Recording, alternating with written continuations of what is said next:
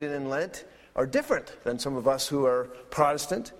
I had friends, for instance, that I knew not a lot about what they were doing, but for instance, if you had a birthday party on a Friday and you invited any of your Catholic friends, you had to make sure you had cheese sandwiches to serve. For whatever reason that was. As a kid, you can't have a hot dog? I'm really sorry about that, but here's a cheese sandwich. My mom said we should have some of these.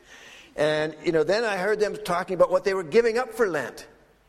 And that was something that we didn't do as Presbyterians, actually. And so they would be giving up chocolate or giving up this or the other thing, and I never fully understand that. And then I came to faith. I understood that my sins were forgiven because of the work of Christ. And I thought of some of my friends who were still giving up things for Lent. Well, that just fits in with the fact that they're always trying to work out their salvation. They're trying to earn points with God. So they give up chocolate and they give up these things, but I don't need to because I'm covered by grace. And so I didn't really grow into that deep appreciation of the usefulness and the historic meaning of Lent and giving things up for Lent that we're going to be talking about in the weeks ahead. Barry mentioned that it goes back to the 6th century, actually, in 325 AD at the Church Council at Nicaea. They actually noted what they expected to be the fasting pattern for 40 days of fasting. So this was only a few centuries after the life of Christ. They were talking about this. And where does the 40 days come from, after all? This is basically patterned after Jesus' journey out into the desert, when God led him by the Spirit out there to be tempted, and he fasted for 40 days. And so the church tried to understand, if it was good for him, is it good for me? Is there some virtue or value or something that I'm missing if I don't do that? And so the church, for all these years, has pointed people to the discipline of fasting after the model of Jesus. And we're actually going to look at that story found in Luke chapter 4 today. So if you have your Bibles, you want to turn there. But that's where, in essence, the whole season comes from Ash Wednesday through Maundy, Thursday, leading up and preparing for the celebration of the resurrection. So almost all agree who wrestle with this Lent issue that it's to be a period of self-examination and penitence demonstrated by self-denial in preparation for Easter. And so right from the get-go, we are on a reflective journey towards the cross and the empty tomb. And that's really what we are beginning here this Ash Wednesday. So if you will, look in your Bibles, Luke chapter 4. This is the story of Jesus being taken out to be tempted. And just look at the first 2 verses to start with. Jesus, full of the Holy Spirit, returned from the Jordan and was led by the Spirit in the desert, where for 40 days he was tempted by the devil. He ate nothing during those days, and at the end of them, guess what? He was hungry. 40 days. Some of you might start to get nervous about this time when we're talking about 40 days of Lent and 40 days of fasting, and you realize what Jesus did was probably an incredibly minimalist diet of just some liquids. He would have gone through really a harsh physical experience in this fasting. Lent can mean very different things, and what we give up for fasting is going to be totally of our own choosing. We do not get a ticket or a plan when you leave here that tells you what to do. But nonetheless, understand what Jesus did. Let's start with that. Let's understand that Jesus, who understood spiritual warfare, understood the reality of his battle with Satan, went led by the Spirit after a very wonderful time being baptized and having God the Father speak these loving words. Oh, this is my Son, whom I love. And the Holy Spirit coming down upon him. After that, the Spirit led him into the wilderness to be tempted. And so we have to understand, for Jesus and for us, make no mistake, the battle is on. Satan is after you as individuals. Satan is after your families. Satan is after our church. Make no mistake. And Jesus understood that. And so he went full of the Holy Spirit and still fasted those 40 days. So there's some things that we need to see there. Sometimes I think, if I were to ask you tonight, when you wrestle with temptation, do you feel guilty about that? You might think, well, yes, it's when I'm in my weakness or when I haven't done this or that or the other thing or had my spiritual disciplines in place. That's when I'm tempted. Do you understand Jesus was tempted when he was full of the Holy Spirit? Being tempted was not sin. It is not sin. And we have to understand that, because that's another one of Satan's lies. The battle is our opportunity to honor God and show our living faith. It's not a problem because we have a battle. You don't need to feel bad. Oh, I'm tempted so much. Well, bring it on. Basically, allow God to use you in those times to honor him and to serve in his kingdom. And we might also think that when we face temptation, it's really just a spiritual battle and not physical. But Jesus is going to show us how these two things are connected. We are physical. Jesus is physical, not just was physical. Jesus has a physical body now. And certainly when he was here on earth, he had a physical body that felt weakness and hunger and tired and fatigue and sorrow and a lot of the emotional things we feel when we're hard pressed. Jesus felt those. And so we've got to understand how these two worlds connect, the physical and the spiritual. And this pattern of his being tempted will help us see that. It's another interesting little parallel here. Jesus is called the second Adam. And you know the first Adam was brought to that place of temptation. And some of the temptations that he was faced with are very similar or parallel to the temptations that Jesus faced. Only the outcome was so different in the sense that in Adam, we failed and fell, and Christ did not fall to these temptations. So, if it's going to be normal for us to face and fight temptation, can we learn anything tonight from Christ in these temptations? Let's look at verses 3 and 4. The devil said to him, if you are the Son of God, tell this stone to become bread. And Jesus answered, it is written, man does not live by bread alone. So what's the first temptation? This is a temptation that comes in the physical realm. Satan knew Jesus was hungry. He knew he was tired and weary, and his body was losing strength from having fasted so long. And so the first place he attacks is in the physical realm. Hey, Jesus, why don't you make some bread? Aren't you hungry? Aren't you hungry? If you are the Son of God. You see, there's the test. Prove something, don't assume something. Don't assume your relationship with God the Father. Don't assume that you are part of the Trinity. Prove it by taking and making bread instead of waiting on God the Father to meet your needs. And I will say that this is something Satan is still up to. He loves to tempt us where we are most vulnerable. And he loves to tempt us physically, doesn't he? I think of, depending on people's circumstances, Satan will almost always look for that vulnerable spot. It's my conviction that for singles, young adults who are single or others who are single but would like to be married, that's often the point where Satan tempts because it's something they want the most. Whatever you're hungry for the most, Satan will understand that.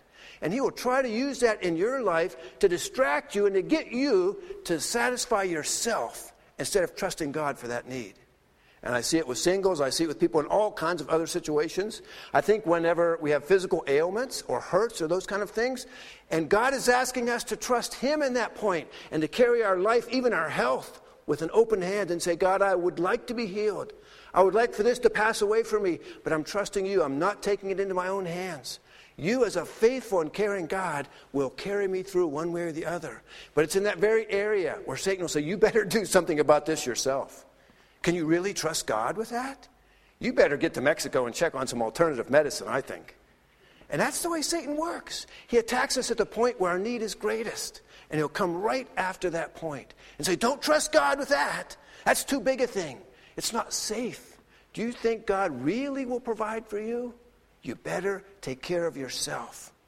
You know what Satan told Adam and Eve?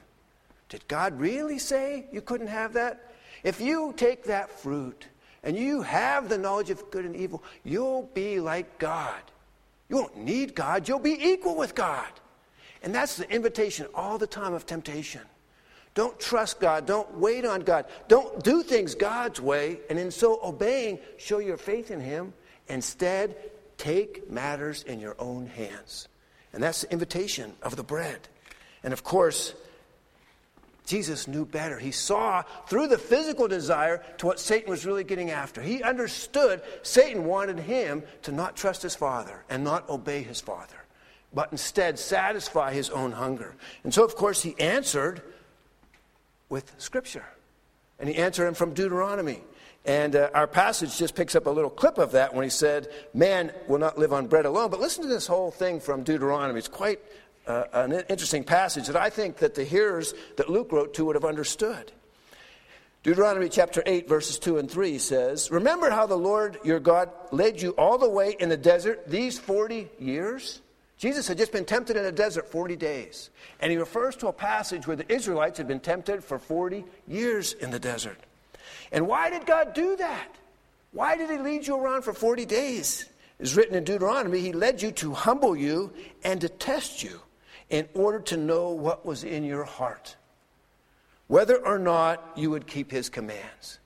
And so when you have a trial, when you have a temptation, and you just find it personally irritating or fatiguing, or perhaps you're, again, inclined, like we so often are, to think, well, this is just a matter of me and I just need to work this out. It really doesn't touch anybody else. We need to see the big picture. Jesus said, I see that God is at work in your life to test you, to see whether you will trust him or not, or take matters into your own hands. And Jesus understood that. And he said to Satan, I refuse to be independent. I am committing myself to always obey the Father and be dependent on him. What do we say? Anytime there's a temptation that comes to us, we might think that we still haven't touched anything too real in this physical realm, but I assure you, when it comes to these physical temptations, let's say your real temptation is chocolate. Or let's say it's cigarettes or drinking, or perhaps it's some adult conversation here, pornographic site that you go to satisfy yourself because you're convinced God won't satisfy you, God won't take care of you, God can't meet your need. You have to understand, when you're tempted in any of those areas, the question is, will I obey God and trust him to meet my need, or will I go about myself satisfying my need and finding a way to fill this empty heart that I have? And Satan keeps whispering to you, don't trust God. God plays hardball. He might not give you what you want. And God is waiting to see, will you trust him?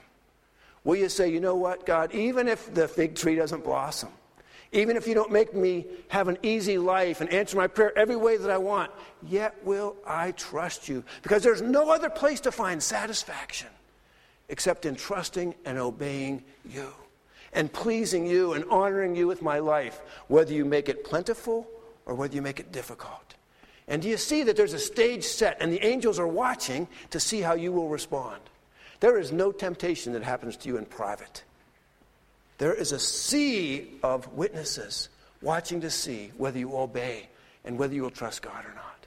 And we have that opportunity just as Jesus did. May we respond as he did with his word. Well, after this physical temptation, we see another dimension here in the next temptation, which really is fully in the spiritual arena. It starts in verse 5. The devil led him up to a high place and showed him in an instant all the kingdoms of the world. Must have been really interesting, don't you think? Some kind of big screen TV up there. And all these things going by, click, click, click, click, click. Here's this powerful place, and here's this prince, and here's this palace, and here's all these riches, and here's all these people, and all this pomp, and all the comforts that they have. And he shows him that, and he says to him, I will give you all their authority and splendor, for it's been given to me, and I can give it to anyone I want to. So if you worship me, it will all be yours. Jesus answered, it is written, worship the Lord your God and serve him only. So where does Satan come after Jesus next? Where does he come after us? He went for the heart. He appealed for that part of the heart of Jesus, which is the heart of all of us, where, you know what, we want to be the center of the universe. We want everybody to think we are so special and so important and deserve so much respect. And Satan will offer us ways to get that or to seek that. And we go after it. I think he starts young. I'll say 2-year-olds, but it might be before then. And they kind of think of themselves as the center of the universe, don't they? And it's pretty hard to actually convince them otherwise. You know, they just don't understand why somebody else has to have toys. Why can't they have all the toys? They don't understand why there's a birthday party and it's not for them. I don't know if you've ever been at a birthday party with children where a parent really struggled because they brought their son or daughter and their son or daughter didn't understand it wasn't their party. And they have to keep pulling them down to sit down, and they're really embarrassed because their kid just doesn't know how to not be the center of attention. Well, that's how our hearts are. And Satan was saying to Jesus, I'll give you everything. I will make you the center of the universe. I'll give you all power, all authority, all wealth. Everything your heart desires, I will give you. You know, I don't want to sound like a socialist here, but I think sometimes that the way we even go about competition and interaction with one another feeds on this desire we have to be the center of the universe. I mean, actually, have you ever thought about what's a beauty contest really about? I mean, really, it's about having a winner and a lot of losers, isn't it? But everybody wants to be the winner. Everybody wants to be that person that they say, in this whole room, maybe from all these states, you're the most beautiful. You're above everybody else. And so what if everybody else is humiliated and found second, third, or 43rd to come to that conclusion? And I think there are ways that we actually embrace this in our culture. We do it in business. And I'm not against competition totally, nor am I against incentives. I don't want you to hear this wrong. But I think when we say, you know what, if I just set up a good plan so I have employee of the month, and some of you might do this, so I could be in trouble before I'm done tonight, but, you know, it's all right. The idea is sometimes we're appealing to that base nature. To say, I can get this guy to work incredibly hard because they so desperately want to be the center of the universe.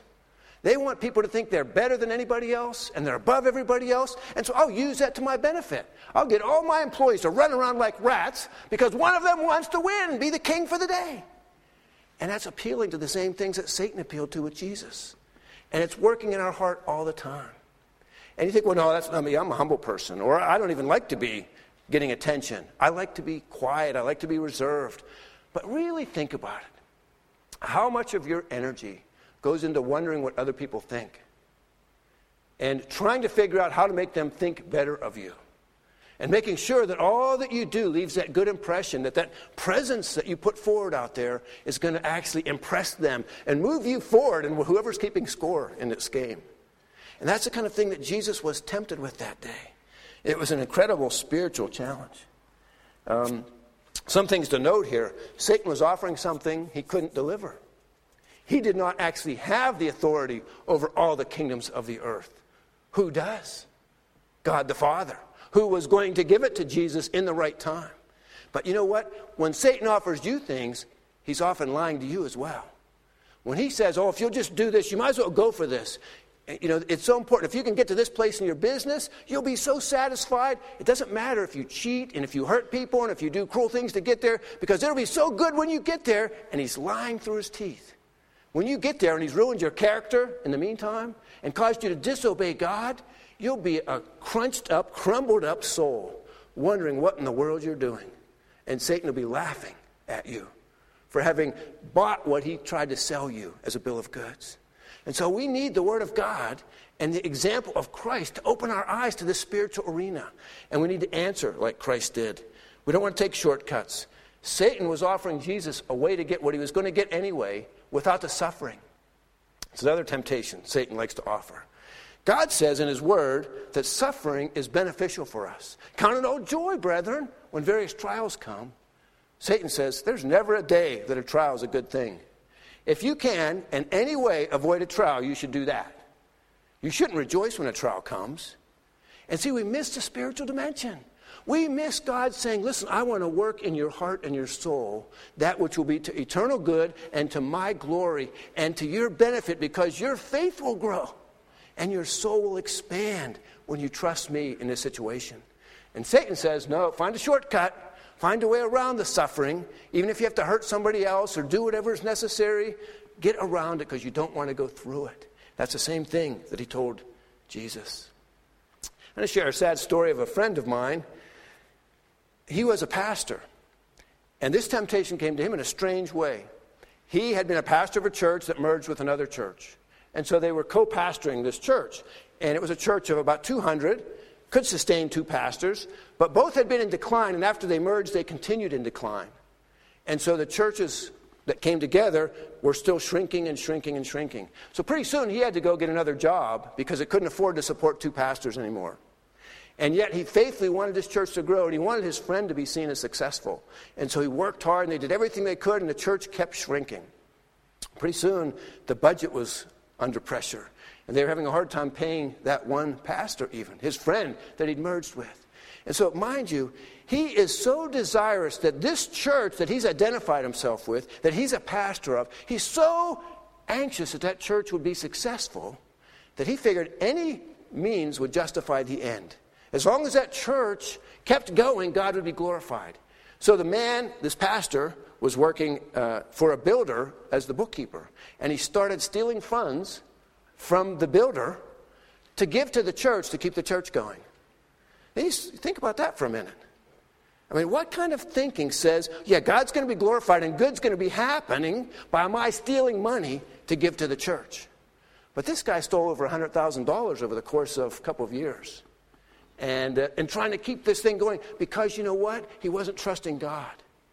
He wasn't accepting the trial that God had given them. Instead, he was feeling like, I got to take matters into my own hands and I got to make this work. Because if I don't, it'll be so humiliating for me. The church I pastored failed, and I couldn't stand that.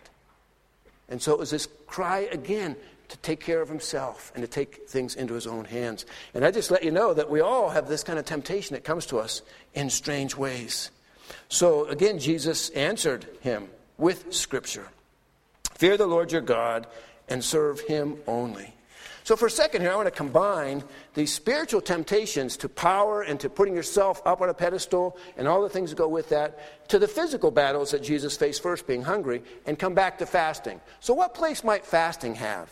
Is it required? Is there some kind of law given that we have to fast so many days, or fasting means a certain thing? It isn't. I can tell you right now, you can leave here, and by the grace of God and the mercy of God, your sins are forgiven, and you don't lose points for not fasting. Okay, let's be clear about that. This is not a brownie point system, okay? But nonetheless, let's see what Jesus was doing. Jesus looked and he saw the reality of the spiritual warfare. And he realized it was going to be difficult and pressing. And so instead of trying to earn points with God, he harnessed his physical disciplines. That is to say, he decided to harness his hunger and to sacrifice it so that it could be so focused in the spiritual realm. That's what we do when we fast. We're telling Satan, I'm not going to let you drag me around by the nose by what my body wants. I'm going to take command of my body and make sure that my body is pointed towards glorifying God, heart, soul, and spirit. And that's why we fast, so that we can have that focus and that demonstrating to God and to the spiritual arena that we're putting God first and we want to obey him and know his blessing. Now, we're warned not to fast so that other people can see. Isn't it interesting that we can so quickly take even fasting and use it as a way to put ourselves on a pedestal and to be the center of the universe? And that's not what we're supposed to do. We're supposed to fast in secret. We don't need to have all of us signing up and have an overhead projector here having the names of the people that agreed to fast. We need people to go home and say, you know what? I recognize I'm in a spiritual warfare situation. And for the glory of God and for the good of eternity and for the good of my soul, I'm going to choose to fast, Lord, because I just want to draw near to you. And I want your grace and your mercy in a fresh and a new way in my life. And so I'm going to fast. And I'm asking you to honor that, Father, as I do it in secret for the glory of God. That's what fasting is really about. That's really the heart of what Jesus showed us here and what he teaches in the other parts of the New Testament that talk about fasting. That's the way to go with fasting. Well, let me look at this last temptation and just put this. If the first one was in the physical arena and the second was in the spiritual arena, this one I'm going to call being in the relational arena.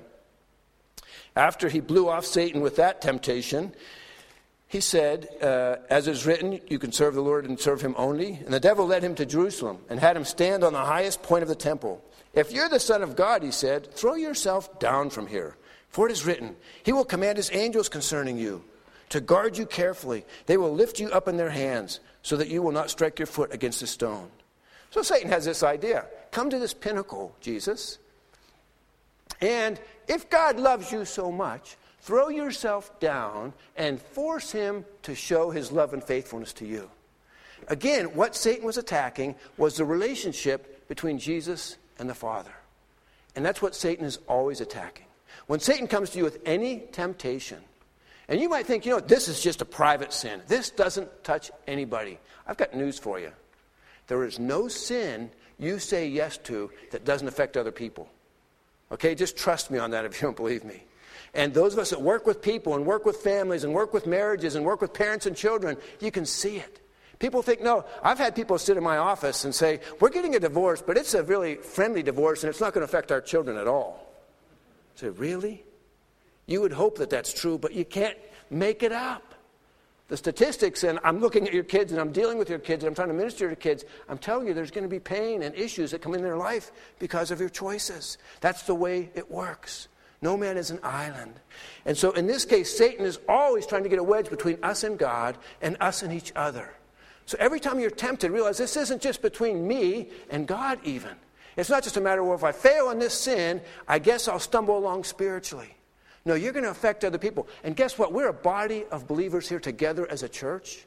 And when some of us are choosing to sin, whether it be whatever, in our personal lives or even in our corporate lives with things like gossip or other ways that we hurt each other with our words, it affects the whole church. And it weakens us as the body of Christ. And so we really have to see this relational connection. And Jesus pushed back again against Satan when he said that. And he said, do not put the Lord your God to the test. What he's saying is, Satan, I know God loves me. I know whose I am. And I'm going to choose to obey him. And I will not test him. I will not make him prove his love. He's already proved his love. And that's to be our attitude as well. And of course, celebrating Easter is one of our best times to remember how much he proved his love. So church, this is going to be open conversation now here. That is a sense I want to be honest with us. We're moving into this Lent series, and it's usually our experience that more people come on Ash Wednesday, and then as it goes week by week by week, we see less people participate. And I understand how busy people are and how hard it is to come out on Wednesday night. But I just want to say what we're going to be doing is studying things like brokenness and repentance and confession and forgiveness and restoration. These are the tools God has given so that we can be one in Christ and be spiritually healthy and be spiritually protected. And it is the reason the church, for something like 17 centuries, has celebrated and experienced and practiced Lent. Okay? Now, where are we as a church? This is where I'm going to get real honest. God is good and God is faithful. But have we not had some bumps as a church? Have we not had some difficulties? Are we not being tested? And I'm not encouraging anybody to think that this is a time to start judging others and saying, okay, the time of Lent is to figure out who the sinner is so we can hang them in our midst. That's not what this is about. But isn't it the time for us to say, God, what would you teach us during this trying season? What do you want to teach me? Start with me, Lord. Do I have things I need to confess? Should I be broken before you because I haven't been walking in obedience for your honor and your glory? Would you teach me what you want me to learn? And then what about us as a church?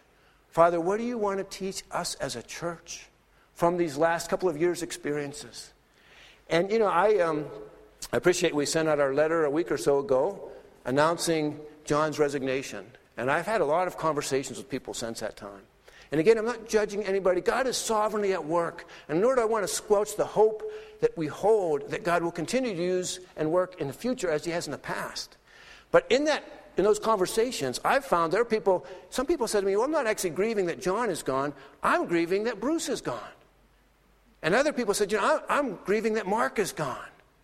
And others who said, oh, I didn't understand this whole thing that happened with John. I'm just sad that so much pain is happening at our church.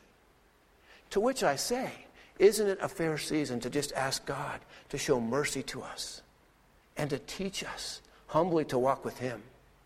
And say, Lord, what do you want to teach us before we take the next step in this journey? And I'll tell you something, Christ Church. God has given us a heritage here that is rich. There are so many people that have come to faith in the Lord Jesus Christ because this place is a light for the gospel. And I so desire that we would continue being a light, a place where people come and they have the fragrance of Christ, they sense the love of Christ, they hear the truth about who Christ is and what he did. But we might really be wise to take this season to listen to God and say, God, what do you want to teach us as a church? So that we can walk with you in your ways and not be distracted or taken off the path by all these things that Satan wants to do to us. We don't want to end up devouring ourselves. We don't want to end up trying to keep now fighting for seeing who's going to get the most influence in this church. My phone's been ringing quite a bit. It's quite an interesting place to be. And I don't mind. I love talking with people, but a lot of people think, well, couldn't we do this and can't we do that? And we need to do some things, and we are, in the parish council and the wardens, they're working hard, I'm telling you. But let me just suggest, this is a good time to wait on God as well and to listen. And so I just would really challenge you to take advantage of this Lenten season. Come as often as you can.